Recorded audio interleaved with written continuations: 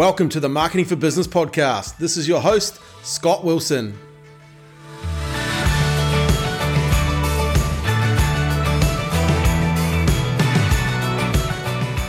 Amanda VK, welcome to the Marketing for Business podcast. Thanks for having me, Scott. This is going to be a great chat because, you're into branding, right? And I think you've got your headline on your LinkedIn profile says, "Grow your brand and your business will grow." Yes. And I want to have a great old chat about that today because I love marketing, I love branding, I love business, and I love talking to experts in their field. But I'm going to take you right back to because I read that you were a scuba diver back in the day. Gosh, yes, I was. Yeah, one of my deep, dark secrets. Yeah. So how did you get into that? So when I was a high school, we did a Discover Scuba actually learnt to dive with my dad. Cool. It was, I guess one of the cool things was that as a teenage daughter, I got to spend a lot of time with my dad, which I probably wouldn't have wanted to do. Yep. Nice. But he was paying for me to go scuba diving. Cool. So that opened a door for me to, I guess, be exposed to a lot of people in their 20s. Yep.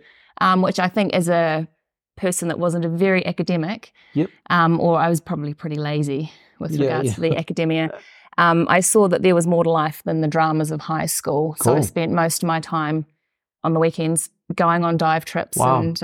And whereabouts would you go? Was this in New Zealand? We'd go. So Friday night, everyone finish work, I'd finish school, and we'd jump in the dive van, get all the gear together, and then drive up to Picton, jump on a boat, drive up to the Gem Resort, which is now a very, very plush place to stay. Nice. Back then it was a debaucherous backpackers. Yeah.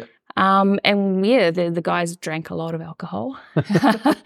And then we'd take people diving and then we'd teach them open water and advanced. I was a rescue diver, so I got to just tag along. I was kind of their pet, I guess. The guy that hung around with them all. And what did that teach you? Because I think at a young age you would have learned a lot about systems, processes, probably from that because it's quite a structured thing to do, right? Yes, yeah, it actually was, but it was actually more about the people. Yep. So I learned that teaching people how to dive. So when I was 18, I actually got my instructors. So I was trained up until then as a dive master. Oh, wow. But what it taught me is this sort of goofy, awkward teenager. People were asking me these really sort of big life questions. They thought because you were teaching them how to dive, for some reason you knew everything about everything else. Yeah. And so it sort of put you in this perspective of maybe adults don't really have their act together. Yeah, true. Maybe we're all making it up. Yeah, wow. And it was such a strange thing, but it really sort of stopped me in my tracks. People were asking me these, big questions. Yeah. Like what sort of stuff did they ask you? It wasn't so much, if it was political, I probably wasn't taking notice. Yeah. But it was about other sort of lifestyle type things or I don't know, they just felt like big questions when I was a teenager. Nice. When you were under the water, were you ever afraid of anything like sharks and stuff? Because I saw Jaws once and I was just like, as a kid, I was like... We paid a lot of money to go diving with sharks. Oh, really? Yeah. That's part of it? Yeah, wreck diving, we did the Lermontov, which was probably the scariest thing because you get this thing called nitrogen narcosis, so you're basically off your chops. Sort of deeper than 20 metres, so everyone sort of gets affected differently like alcohol. Yeah. So that was probably the scariest stuff, was not having that control. Control, yeah. Yeah, and I guess... You know how people act when they're drunk. Some people did stupid things. I saw a guy take his regulator out and try and give it to the fish, and I'm going, what the heck is this guy doing? And yet I'm sitting at the bottom of the ocean and I'm going, air, depth, depth. Like I get really, I guess, control-y around that when I'm sort of out of my element. Yeah. Oh, wow. And do you still dive today? My wetsuit shrunk and my dry suit shrunk. No, it's actually a goal. We've just bought a boat. Cool. A little tinny, and now that my son's a bit older, we're both getting back into our diving again because my husband's a scuba diver as well. A bit more reckless, less structured. Yeah. And you could go for crayfish? Definitely, yeah. Nice. Yeah. Crayfish, and even just, I wouldn't mind getting and doing some more wreck diving because there's lots in the sounds and just being under the water. It's pretty cool. I love doing a bit of snorkeling and stuff, but going fishing recently with a number of people and a couple of guys always get off and swim around and do a bit of, spear fishing and stuff. It's it's pretty cool. That's a skill I'd love to get again. Yeah. It's actually free diving. I'm so out of shape, but it was just something just to not have to worry about any gear and just, swim to the bottom and sit amongst the fish for a bit. Yeah. Oh, very cool. It's another world, cool. right? Yeah, it is. And so, okay, so growing up, obviously, you're pretty jam-packed in the weekends and stuff like that. Was there a journey into business, or did you go to university? What was your... No, so I kind of bumbled along. Yep. So out of school, I did a digital graphic design course, which was the first of its kind. Yeah, that would have been right. Yeah, settle down. Cool. And it was the first of, so that was basically a 9-month course that I did, and then straight out of that I got a job. So I was kind of in the working industry quite young. Did you have an eye for graphics and that I did. I always did the arts, and I was always very creative. Nowadays, not so much, because I sort of am more creative around the language and around the verbal stories around people's businesses. Nice. But I still can really have that sort of eye of how I want something to look, or how I think it should look for the client as well. So it makes it really, really awesome, because I get to still communicate with creatives, but I just don't have my hands on the tools anymore. Yeah, so you have the best of both worlds, right? Yeah, it's cool. So a 9-month course, and did that give you the skills to, one, get a job, or was it to start your own business? Where was it? It was to get a job. So there was no way I was ever going to start a business, because I was just numptying along. So I just worked for someone else. But my sort of first foray into the working life was actually, I really, really enjoyed the work, but the people I were working for were probably not the best to be working for, if you know what I mean. So I think that's me always being, I think now looking back, wanting to do things better. How do you do it better? How would I have done it if I was that job? So then when I left that job and went back to do a digital multimedia course with the same college, so I learned how to write HTML, which is funny. We we wrote interactive DVDs. Like I'm talking, this is still in the 90s. That would have been like cutting edge at the time, right? Because it was. Like all that sort of stuff back in the day was, everyone was it was brand new, right? And things were coming out, and they were coming out at speed as well. You think things come out at speed today, but things were changing a lot pretty quickly as the technology got better, right? Definitely. And even having that foot in print and things called bromides, which were like a black and white photo that we then had to scan in to create digital things. And, I'm literally talking from typesetting to then all of a sudden being able to do things on computers. I mean, it was, it was a really good time to come into the industry. It was a lot of luck. So for you, obviously, thirsty to learn, like, is that, like, you saw this industry as a place you wanted to be in, so you just dived in and started to learn and learn and learn? Yeah, and it was probably the path of least resistance with regards to the creative side of it. But then even though I wasn't an academic, I'm always wanting to learn things my way, or if I can put it into context, or if it's, which I feel I see a lot with a lot of business owners as well. There's that kind of entrepreneurial spirit that we have. It's almost a badge of honour when people haven't been to university, the Richard Bransons and all of those sorts of people we look up to. It's funny, we were laughing at the gym this morning with 3 guys, and we were talking about our school cert results and how we all just sneaked in. And one of the guys was told he wouldn't be anything, and now he's actually quite successful. But it was just interesting to hear, and one of the other ladies that was listening, she goes, "Oh, all you guys," but it was quite funny. And we even had that with scuba diving, being around these older people, and I'm at high school and they're going, "Oh, what did you get for your results there?" They used to call me Mandy, and I'd say, "Oh, B+," and they're like, "Yep, that's a pass, pass is a pass." Anything more, it's a waste of energy. Yeah. Oh, look, I think, education plays its role. And if you wanted to go to university and stuff like that, you obviously had to get those results. But for me, it wasn't it wasn't part of my journey anyway. And I think it's got to be in context too. Like I'm a very much why do something. So why would I want to learn that? Because I can see what the outcomes could be. And I think that when because I went back to after this course, I then went to Wellington and I taught graphic design. Oh, wow. For the same college. So I lived there for a year, and it was the same thing. There was a core group of people that were always going to be great. No matter what widget they were using, whether it was a computer or whether it was a paintbrush, they were going to be great anyway. But what did you learn there though, becoming the teacher? Like, that would have been like, it's one thing to go and learn, but then it's another thing to teach. Did you actually learn more? about your profession. Definitely. Because Yeah. I find when you teach people stuff, it makes you learn more, digest it more, become a bit more of a part of your craft, It's kind of that old adage of teaching somebody how to drive a manual car. Yeah. You don't think about moving the clutch and all of that because you do it without thinking until you have to break it down. Break it down. Once again, that might go back to the scuba diving where there was always a step. Yep. And the other thing was that sort of early realization, and that's what Paddy, the place where, the diving certification place, did really well, because they would teach people. You'd watch a video, VCR back then. Yeah. We'd do a presentation with an OHP, not to brag.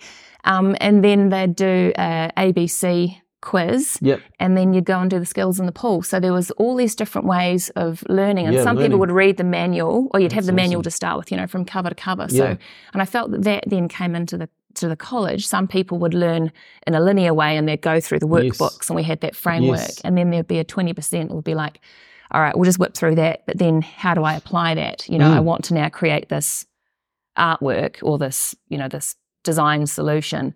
How do I go about doing it? And then they'll break it back down there. So that's cool. And then obviously understanding the ways of learning. Like for me personally, there's no way I'd read a manual. Yeah. But I'd happily be involved in a 20-minute thing. Yes, exactly. I was allowed to jump in and learn. Yeah.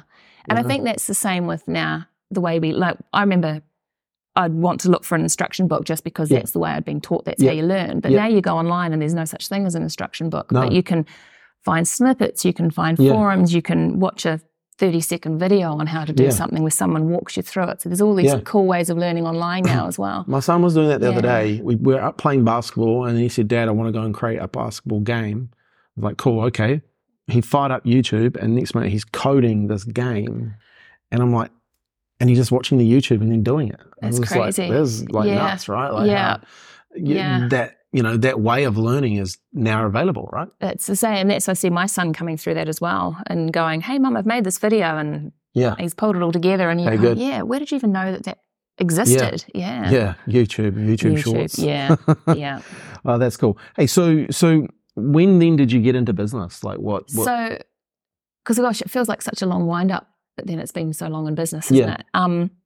So after Wellington, I moved to Sydney and I worked for an advertising agency there. And then they would once again, it was a matter of, there was me and another Kiwi that were there, and we just basically got sick of working for the beast, for the man.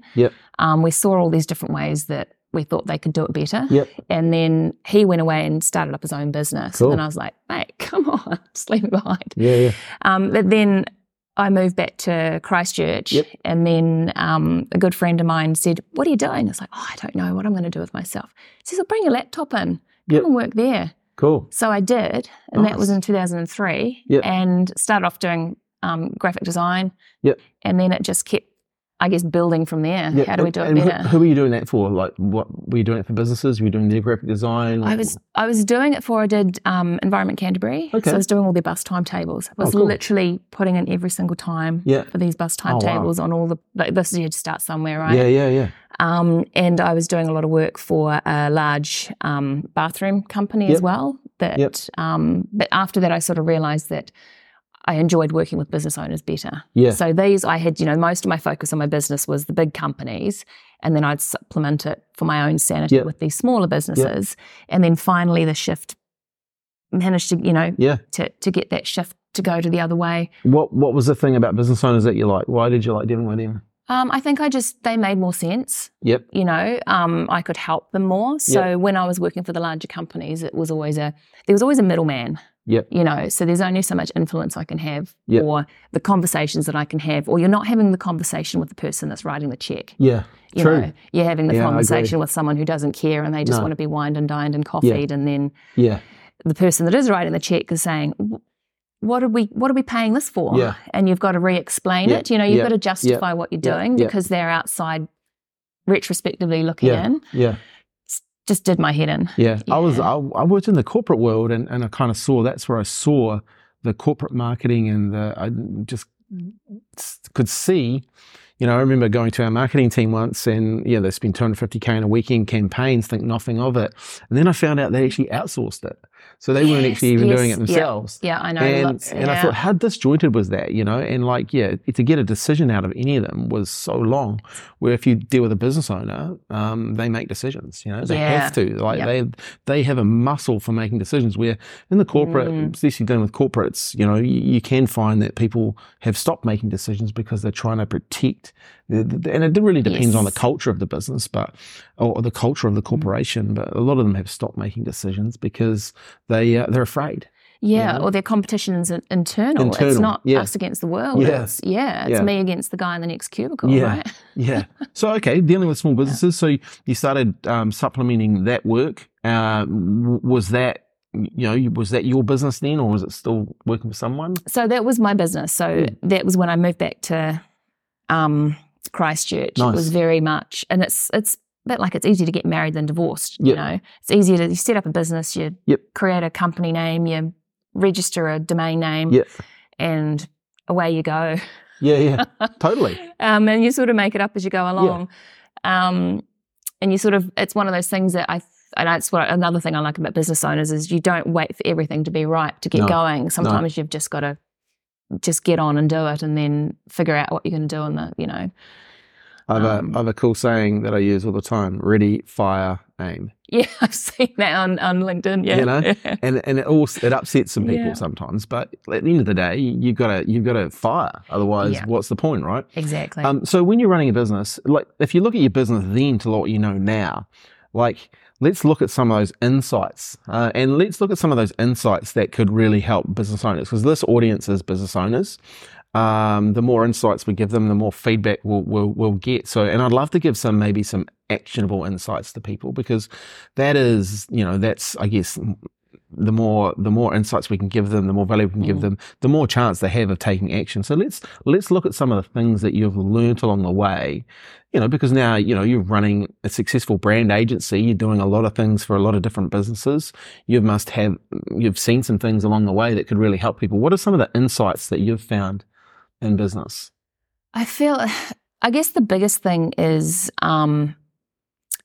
taking yourself seriously. Yep. And when I say that, I mean sorting your act out internally. So trusting your gut. So one of the things, and we recently rebranded to becoming commonsensical from Delineate, because Delineate, the meaning kind of left and it was always sort of tricky, but if it doesn't make sense, don't do it. So if someone can't explain it to you in a way that makes sense to you, then you shouldn't do it. If someone was saying to me, you need to have a heart operation, tell me why I need to do it. Well, they can break it down and show you the x-rays and, and then I wouldn't be the one needing to do the surgery, but I'd certainly know and understand what was going on. So the problem with my industry is that everything is so sort of perceived as intangible. And even in a digital world, as you well know, people don't use the measurables very well. No. Or they're told the statistics, but they don't, which means what? So then if someone can't break that down and say, which means, you've got lots of hits, well, that's nice, which means, I don't know, a lot of people in India have been clicking you know what I mean? Yeah, totally. As opposed to, well, actually, you've only had 20 clicks, but those 20 clicks were all people that were working in I'm telling you how to sort of suck eggs here, but that's just sort of, because I understand, you understand. We get it every day. We had it yesterday. We had a guy come in the door. Companies told him he needed a new website. I was like, well, hang on. Where have you been measuring any of this? And lucky enough, he got a referral from one of our other clients, said, hey, you go and talk to these guys first before you spend that money. Yeah. And I said, have you got in the tracking set up? Oh, not really. Well, let's get the tracking set up. Let's let the data tell us. Because actually what he had was a pretty good looking website.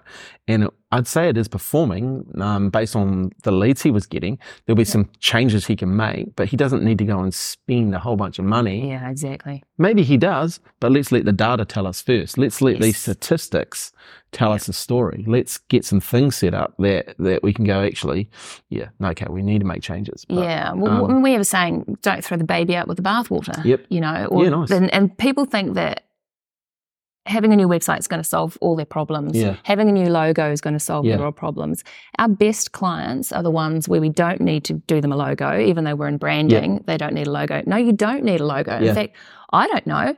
or people will go, do you like my logo? And it's like, well, I don't care because I'm not your customer. Yeah. And also, is that logo stopping you from making the sale, or is it all the other 90% of the stuff that you've got going on that's stopping you from making the sale? Yeah. So it's the exact same thing. Same with the website. Like you say, you pull out what's working and what's not. Yeah.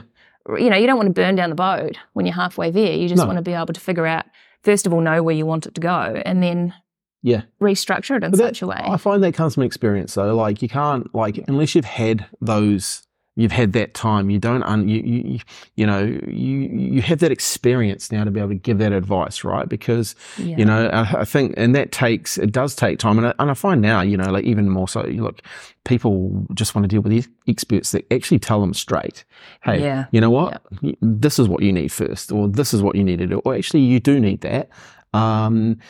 Because everyone's time is so valuable now. Everything's sped up. Exactly. And super loud. Yeah. Okay. So that's some really cool understanding the intangible statistics. What else? What other insights have you learned? The other one is there was a book that I read called The Life-Changing Magic of Not Giving a CK. And it's by a lady called Sarah Knight, and she talks about it's about sorting your life out personally, but she talks about the Marie Kondo effect. So, we collect things. So as business owners, we've got a marketing plan that we've never looked at. We've got a bunch of logos in a brand book that we've never used. We've got a website sitting over there. Then we've got a bunch of emails that we send out over there if we're lucky, a bunch of random posts that we might do on LinkedIn or Facebook when we've got time or energy, or that it goes quiet. Yeah.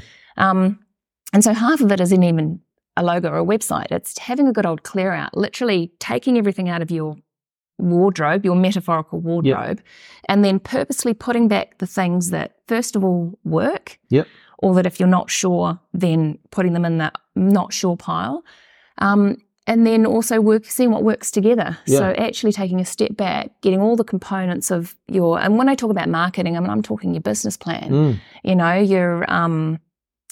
your messaging, all of those things that you're blogging. Yep. I mean, quite often we'll get people that have blogged twice because somebody built it into their website and they really, really, really wanted one, and they thought it was going to change the way that they did business. And then they just went, I've blogged twice and I don't know what to do with it. Yeah.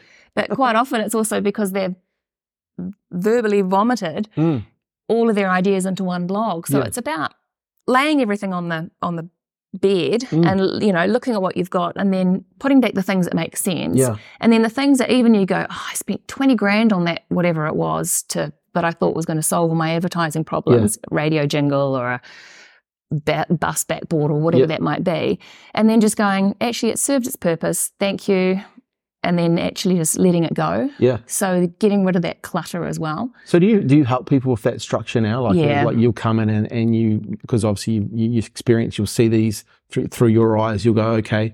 And then do you help people get clear on that? Yes, I do. Yeah. Cool. And it's a very much collaborative, because it's actually quite an emotional thing to go through as well. Yeah, yeah. It's like, I actually call myself a brand coach as opposed to a brand consultant. Nice. Because all I'm doing is actually going, well, how do you want the business to look? Because it's all very well with me as an outsider having all these high and mighty ideas. Nice. But at the end of the day, you're the one who's got to front up and run the business and collect the clients, and I'm helping you represent who you are. So if that's inauthentic, i.e. it's being done by someone that's outside of your company, then it's sort of never ever going to gel. Yeah. And it's never going to fly. And once again, you're going to end up with a cluttered wardrobe, for want of a better phrase. So that's essentially what I do, is I just sort people's marketing out. Nice. I just sort that, What are some of the common mistakes or failures you see people make there? Trying to, I think, drill down into one little widget and doing one thing only. Yep. So somebody's had somebody over their shoulder saying that they need to do, you need to be on social media. Yep. Do I? Yes, you do.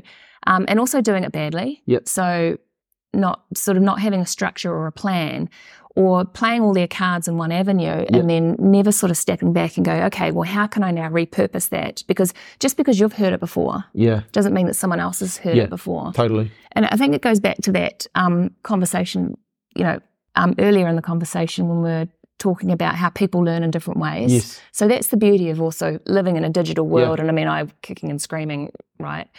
But what I like is you can create a little snippet video. Yeah. Then you can write some content around it for someone that likes to read.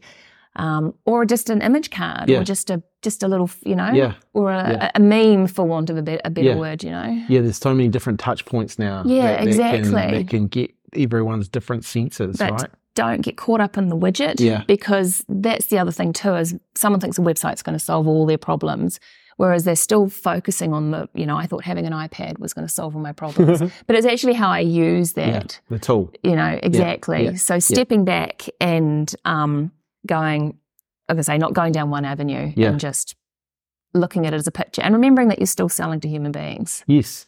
Yeah, I think that gets lost by as well, right? Like, especially in the digital space, like end of the day, we are dealing with human beings and we're dealing with emotional human beings, right? They all have desires. They all have fears.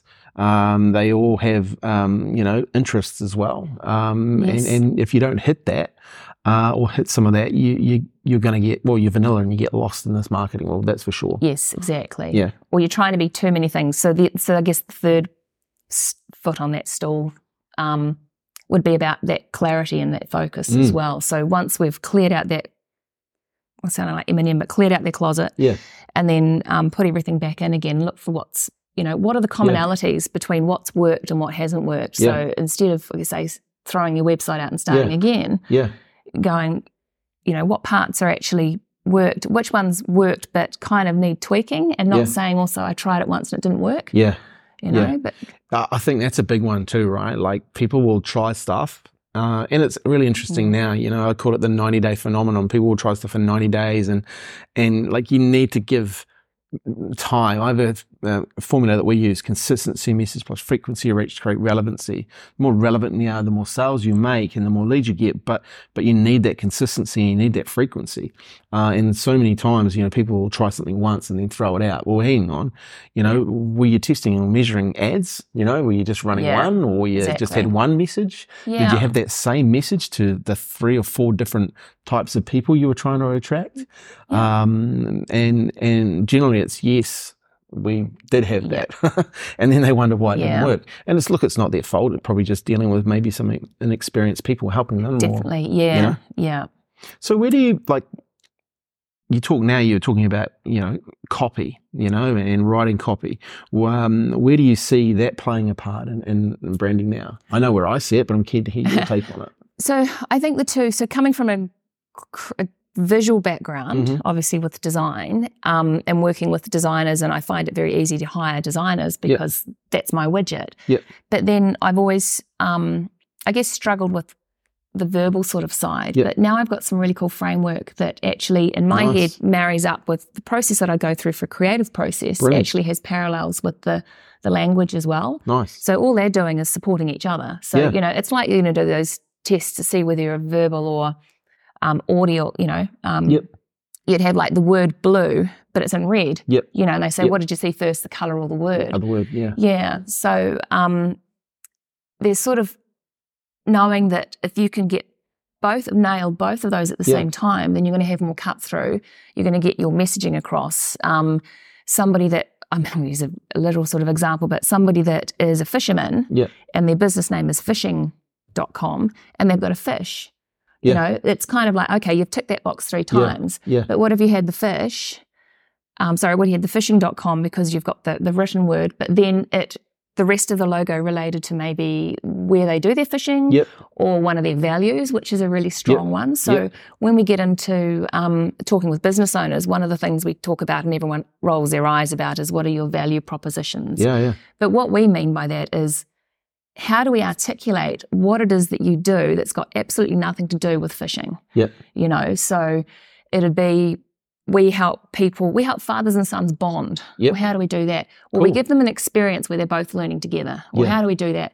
Well, the widget that we happen to be using is fishing. So then all of a sudden you can start looking at other markets that aren't always fishing, but you can bring those values in and go, well, they're doing that over here. So people get tunnel vision in their widget too. And so they don't know how to verbalize or articulate. They only know how to speak fishing. Yeah. You know. The good thing there is what I'm hearing is that if you caught that, maybe you didn't, but you're hearing an expert talking because you're asking coaching questions on how, right?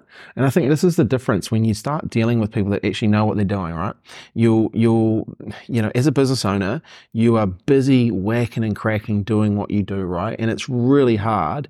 And I know because I've dealt with thousands of business owners now, it's really hard for them to explain what they do and how they do it and who they do it for, right? And the value of it, right? It's, it's easy to say, yeah, we do fishing, but there's a whole other story that you're not telling and it's not till you sit down with someone who's experienced and go, well, ask those how questions, because good coaches ask how. They don't actually tell you what to do.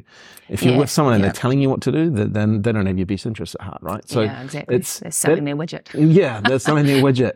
So where did you pick up those skills? Like, are they just life skills that you've learned, or have you done work there? I think it's life skills. I think it's reading books, and it's reading books outside of my field as well. Yep. So, my guys will read all the design books and they'll get to tell me all these snippets, and that's, Yep. But I look at sort of human nature, psychology, cool. Not even business books as such. Yeah. Just, the Simon Sinek's and the, nice. You take little bits of everything out of what everybody does. He has some great stories. Yeah, he does. And he's got that really cool sort of why framework, which people go hot and cold on. Yeah. But it's... I must admit, I didn't start listening to him until probably about a month ago. Right. Yeah, and I love I'm reading the Infinity Game. And it's interesting, like just how you play. You don't play against your competitors. You look for that, Yes, and I was just really, really cool. Like you're playing a game with yourself, at the end of the day. Yes, exactly. And even there's another book. I think it's Donald Miller. Yeah, I love it. The My Story brand. My book story brand. It's like 3 years ago, that's my book of the year. I give it to everyone. Yes. So I was sending copies all over the place to people, and people now tag me in the books and what they've done and stuff like that. Really I'd wonder if you'd read that book. And it's a really cool framework because it's visual, because you've literally got storyboards, that you follow around. So I see that in my head. That's how I remember. If I write something down, I'm like you. I probably never read it again. Yeah. But I remember writing it down, and I can sort of see how that works. Or those strategizer business model canvases and all of those, because most business owners do tend to be visual as well. So if you can once again tie in that the language that you've put in those boxes, the visual layout of how they all are, the business model canvas, if you can look at that free on strategizer.com and download it and have a tinker. But the middle of that is, once again, that value proposition. Yeah. And that's all about getting the wording and the language. Yeah. Story brand is the same. So that sort of tipped the scales for me on, I guess, once again, not how I would write it, but how I would coach someone through us writing that together so that they've got buy-in as well. And the other thing is not having all the answers and going, say, with your 90-day plan. That's great, but you say that's just something that we tried. But then how do we adjust and rearrange and turn off what didn't work, try, add in the new thing. So even thinking about another book was the business, what was it called, Thought Leaders Practice. Okay. Which is a couple of Aussie guys, Matt Church and Peter Matt Cook. Church, Matt, And they... actually, in the lockdown, I did their course. Nice. It was really awesome. But that was about you being a personal business, like you being the practice. But what they taught is another structure about how to get your ideas together. They talked about pink sheets. Yes. But once again, it's all, at the end of the day, I'm not a copywriter, but I can help people sort out and declutter their thoughts so that they've got a structure, so that also when they go, what should we say on a social media? Yeah. Well, Scott can help you do all the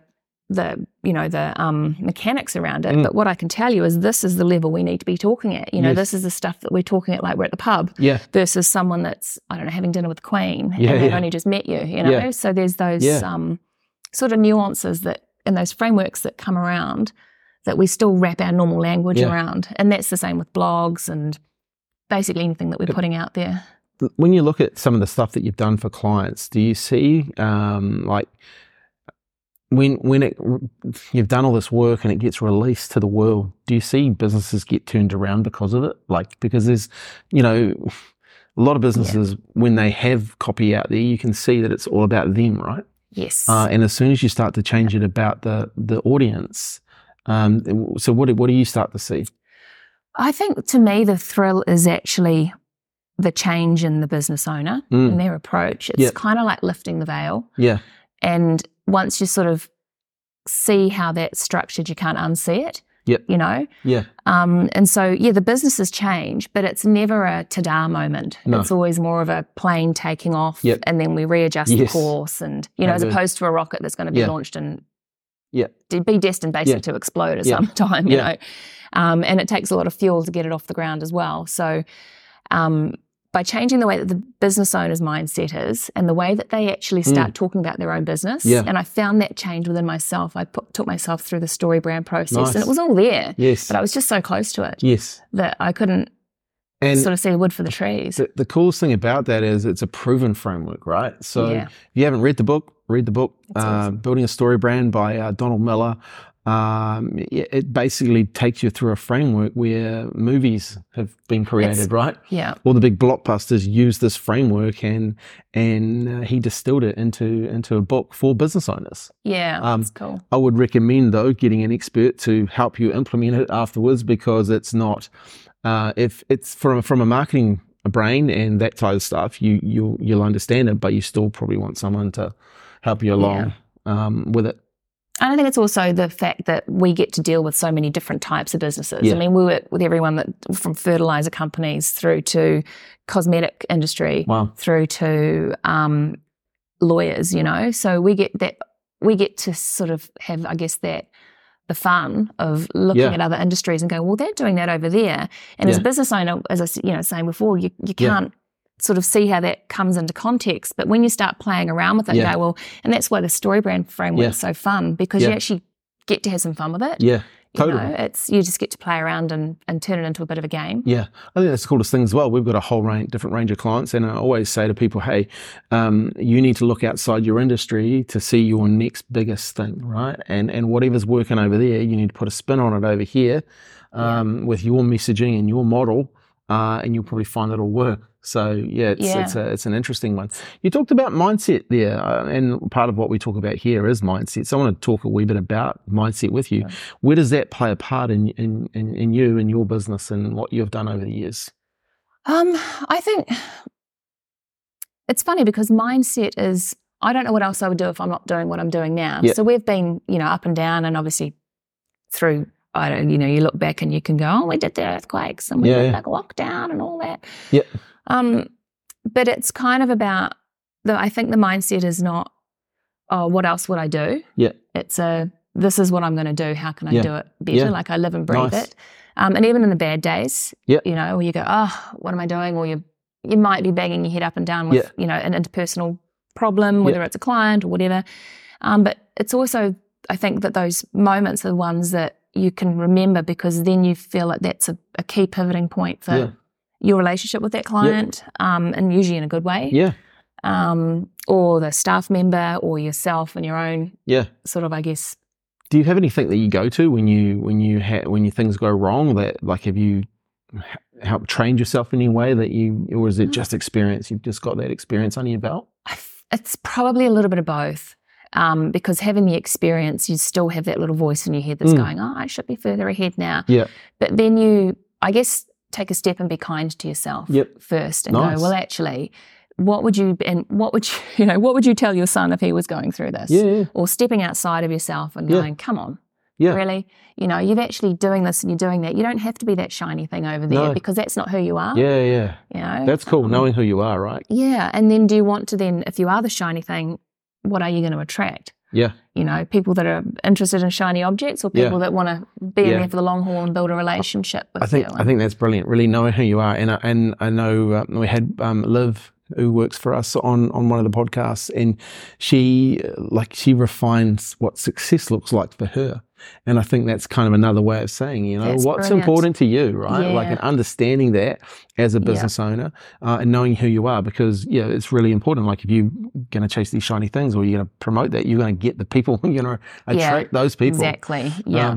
Which in business, like, you do not want those people, like, especially from a marketing perspective, you do not. Definitely. Like, it's just not worth, it's not even that it's not worth the headache. It's just the fact that you feel, I think, deep down, that you can't deliver any value. No. And we're all here to make things better, or to do things better, or to help ourselves as a community. And the people that you just know aren't actually getting that buy-in, or they're being told to do it, or, you know, I don't know, they haven't got the buy-in, or they haven't got that drive to want to change. Then it's a lot of energy wasted as well. That's cool. So do you read any books? Like, you obviously read your marketing books, but do you read any mindset stuff? Or you really listen to podcasts? What do you do to keep yourself going? Like, because, you know, I know working in the creative industry, it is really hard. Like, it's people. It's always interesting when you employ people. It's really, you can tell. The dream's been sold a wee bit about working in social media. Like, I'm going to talk at university next week, and I know these people, like, you know, you see them, they're fresh, and they think it's all this and that, and you know, taking photos and all that. It's actually a really hard industry to be in, because it's so subjective. It's like, oh God, don't tell me that. But it is so subjective, right? So how do you keep yourself up? You know, like, what do you do? Obviously, you go diving, but like a podcast. What else? You do anything else?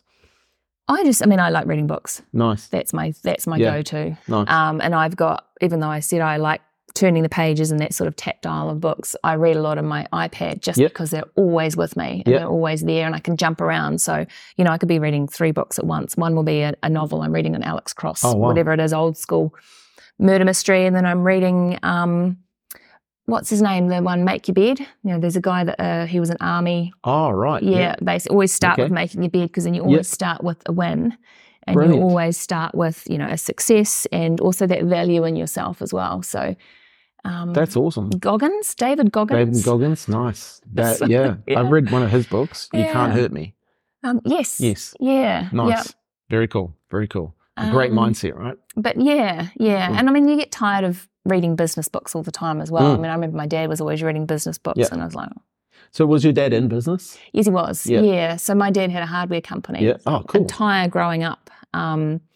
It's funny being on the outside in and now having conversations with him as an adult. Going, what was that like? He goes, oh, it was, you know, because it looked easy. Yeah. And the kid, you know, the wallet Whereabouts was that? Like the hardware? It's in Christchurch. Yeah. Yeah. Don't tell me it was Mitre 10. No, it wasn't. No. It was a company called Builders Hardware. Oh, Builders Hardware. Yeah, I remember Builders Hardware. Cool. Yeah.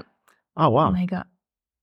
That's, you know, and I talked to a few people, like my dad wasn't in business, but I talked to a few people that had, you know, their parents were business owners, and like, obviously, were you thrust into the business? Did you have to work in it at all? Like a number of people I've talked to that always got put into their parents' business. And I don't know whether it was because I don't think I was needed, but, you know, I remember printing out these dot matrix printers of invoices. So every week, Dad would bring this wad of paper home, and we'd rip off all the holes and then fold them up. So it was, but what I have in my mind is I got to see all the big building companies because all of them, you know, the Mike Greers and all of these guys that actually, I guess, cut their teeth at that time. Yeah. And those sort of names have stuck in my head too. So coming back to Christchurch, it's sort of, I guess it's kind of, you know, anchored me in these companies that are still around. That's awesome. Yeah. Oh, it's cool to hear that, you know, I remember Builders Hardware. We used to work for Placemakers, and I remember Builders Hardware. Yeah. Hey, so when you look at, you know, you've got a boy, and you look at the world for him, and I've got a son, so I look at this as well. You know, where do you think, you know, marketing, technology, their world's going to look like? Have you had any thoughts about, you know, that, especially with AI and stuff like that, how that's going to play out? I think it's all I can look back is to sort of predict the future is looking at the past and having come through, you know, our sort of progression of change. And I remember Microsoft Word came out, and everyone went, oh, you're a graphic designer. You're screwed. Everyone's going to do it. Funny, eh? And then, you know, kind of like the joke's on you. And then the same with the canvas. It's like, oh, you're not going to need any of that design anymore. And then, you know, obviously that's, you still need to have some structure around it. You still need to be able to, you know, you can teach a monkey to use a computer. So with AI, I don't know. I think all I can do is teach him about the human nature component, the one sort of steady that's always going to be there, you know, and teaching him how to engage with people face to face. Totally. Teaching him he's in a karate Christchurch.co.nz. Brilliant. Amazing dojo.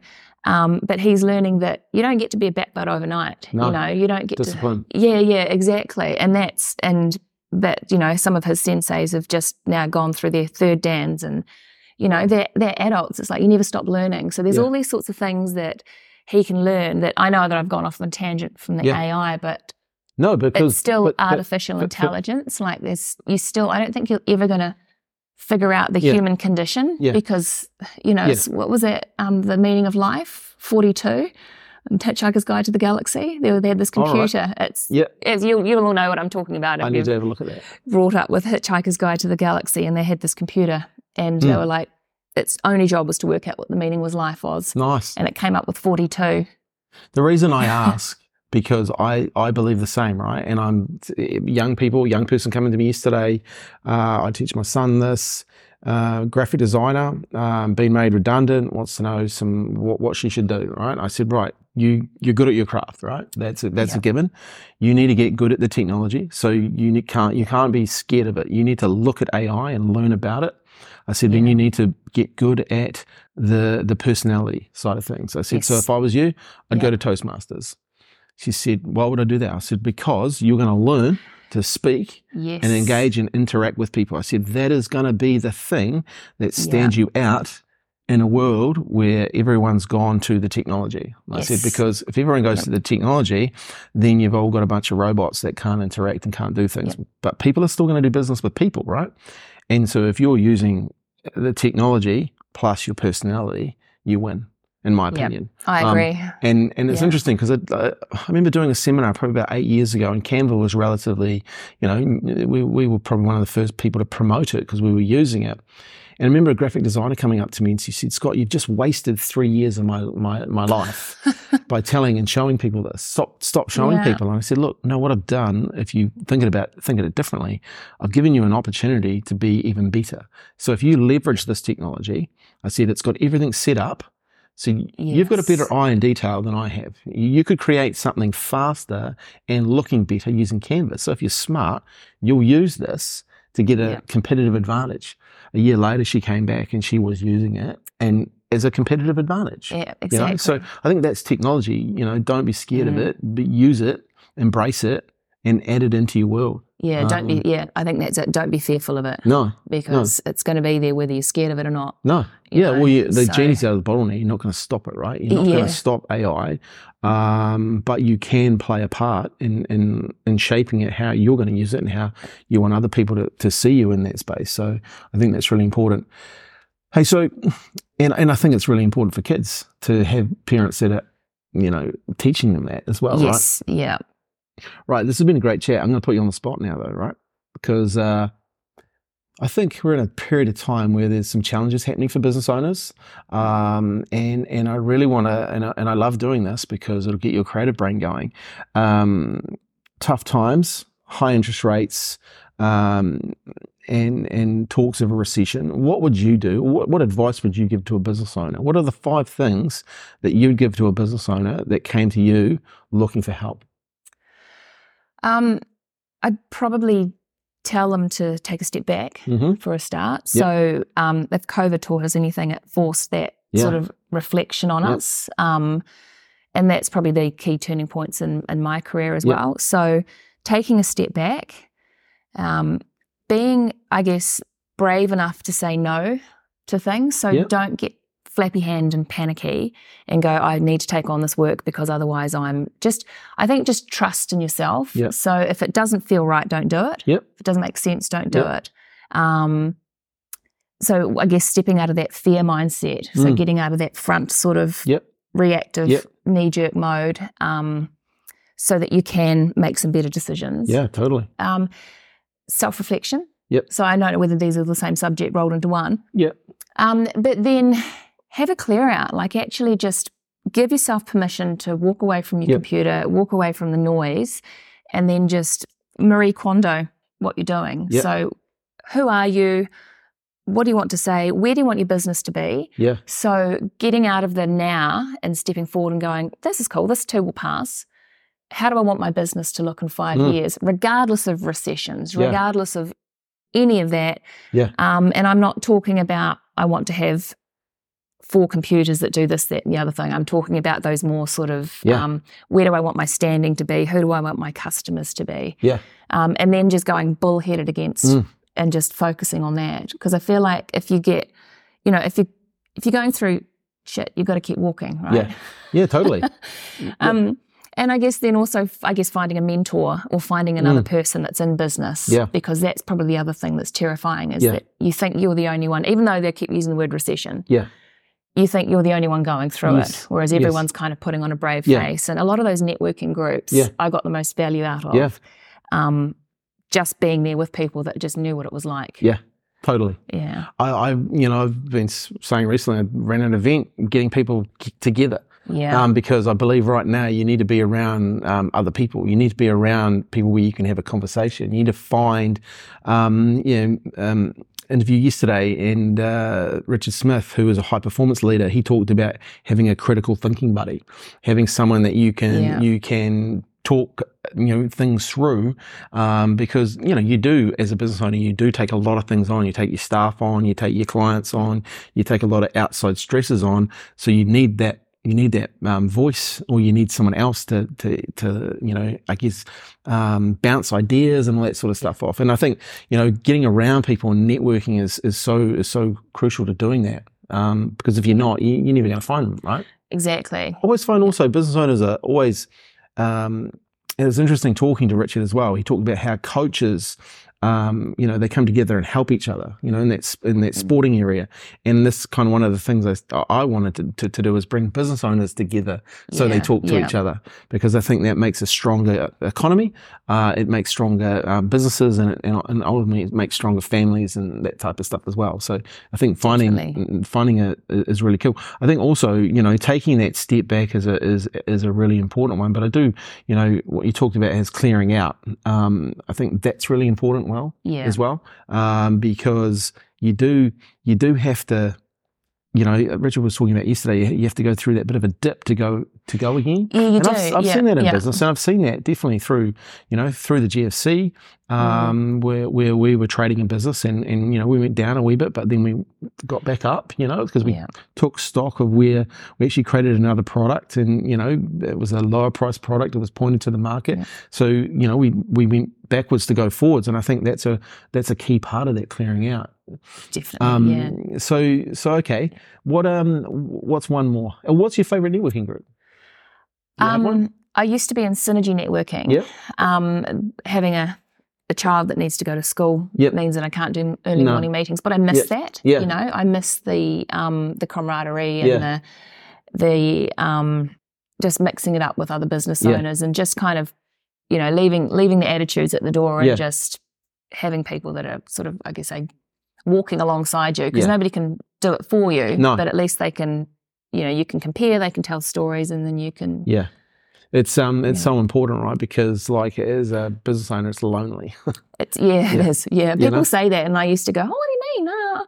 But no, I really get that. Yeah. So the more you can get around people, the better. Hey, this has been a fantastic chat. If people want to get hold of you, what's the best place to get hold of you? Look me up on LinkedIn, Amanda Van Kupperveld, usual spelling. You're doing some amazing stuff on LinkedIn. I see your content a bit. Is that a conscious thing that you're doing, because you're doing more of it, right? And, it's been a mind shift for me. Yep. So I've moved, and I've got two amazing people that sit in my office and have to listen to me every day. Yep. And they're both creatives in their own way. One's very structured, and one's very just amazingly creative. But having them behind me, it's given me now having the right people in place. Has given me that sort of, I guess it's that luxury of what do I do? What is my job? And so the word consultant came up. And so all I'm doing is just consulting online. And I actually really enjoy it. I'm actually just having fun. Which I think is it's not a chore now. It's more of a. And it comes across. It's kind of, it's something that I guess, I don't know whether it's a female in business or whether it's a whatever. I don't know whether it's something that switch has gone off. But it's just, let's just have some fun with it. And I think you're doing a great cheeky. job, because more people you need to, LinkedIn's a great place for business owners. And, you talk to people, they get stressed. I don't want to put myself out there and that sort of stuff. But when you do, it's kind of it's a great place. It's not what I love about it, it's not Facebook, it's not Instagram, it's business. So you can have business conversations, but you can also have a lighter side of it as well, right? Yeah, exactly. And have a conversation, because in the day we're dealing with humans, right? Humans like to interact, have conversations. And then like this, we're having meeting, we're having a podcast. I saw the stuff that you were doing and really liked it. We've met before, but I thought, hey, this is a good time to have a chat, So it's cool how that all works, right? Yeah, it's sort of funny as well, because you end up noticing the same people's that you really want to, the same people's posts that you really sort of want to get value out of as well. Yeah. And it usually is when they let down the veil. Yeah. And, totally. I think that's about being real, right? Because there's so much stuff that's not real. Yeah, exactly. And it's just, I'm just tired of all the pretendiness, It's just get on with it. You get what you get. And also, but people I think people can see that now too. It's this is being recorded on an iPhone. It's not like we're in a nice studio, but there's things today that shouldn't hold you back. Like, you have the ability to go and record on an iPhone. Exactly. You have the ability to go and, like if you told me, 10 years ago, I could put a video out on a platform for free, and people would interact with you and ask you questions and promote it. Like, I promoted my podcast this morning on it. I've had probably 30 odd comments on it already, right? And people tagging in because I've asked them to and stuff. But I know that that's going to help me drive that podcast to number one. And awesome. And it's cool, right? Like, that's a platform, right? It's free. And it's fun. Yeah, and it's fun, and it's free. Yeah, exactly. Stop it. Like, you're in business. There's no excuse. Yeah, exactly. Get on LinkedIn. Yeah. And follow Amanda. Thank you. All right. Hey, thanks for your time, guys. Really appreciate you being here today. Look, you've got some action takeaways from Amanda. And if you want to get hold of Amanda, definitely look her up on LinkedIn and connect. And we'll put some links in the show notes to do that as well. But love your feedback. It's been great getting the feedback on the podcast, and also love the fact that you're sharing the podcast as well. So please keep that up. And we look forward to having you back again as we have some more guests coming up. All right. Thanks for your time. Have a great day. Cool. Thanks, Scott. Hi, Scott here again. Hey, thanks for listening to the Marketing for Business podcast. We really appreciate you taking the time to listen, and we hope that you learned a lot from today's episode. If you could be so kind as to rate and share the podcast with your other business friends and colleagues, that'd be awesome. And if you'd like to listen to more episodes, why don't you head over to our website, www.getdigitalinfluence.com, where we've got a whole bunch of other amazing interviews with business owners. Thanks for your time, and have a great day.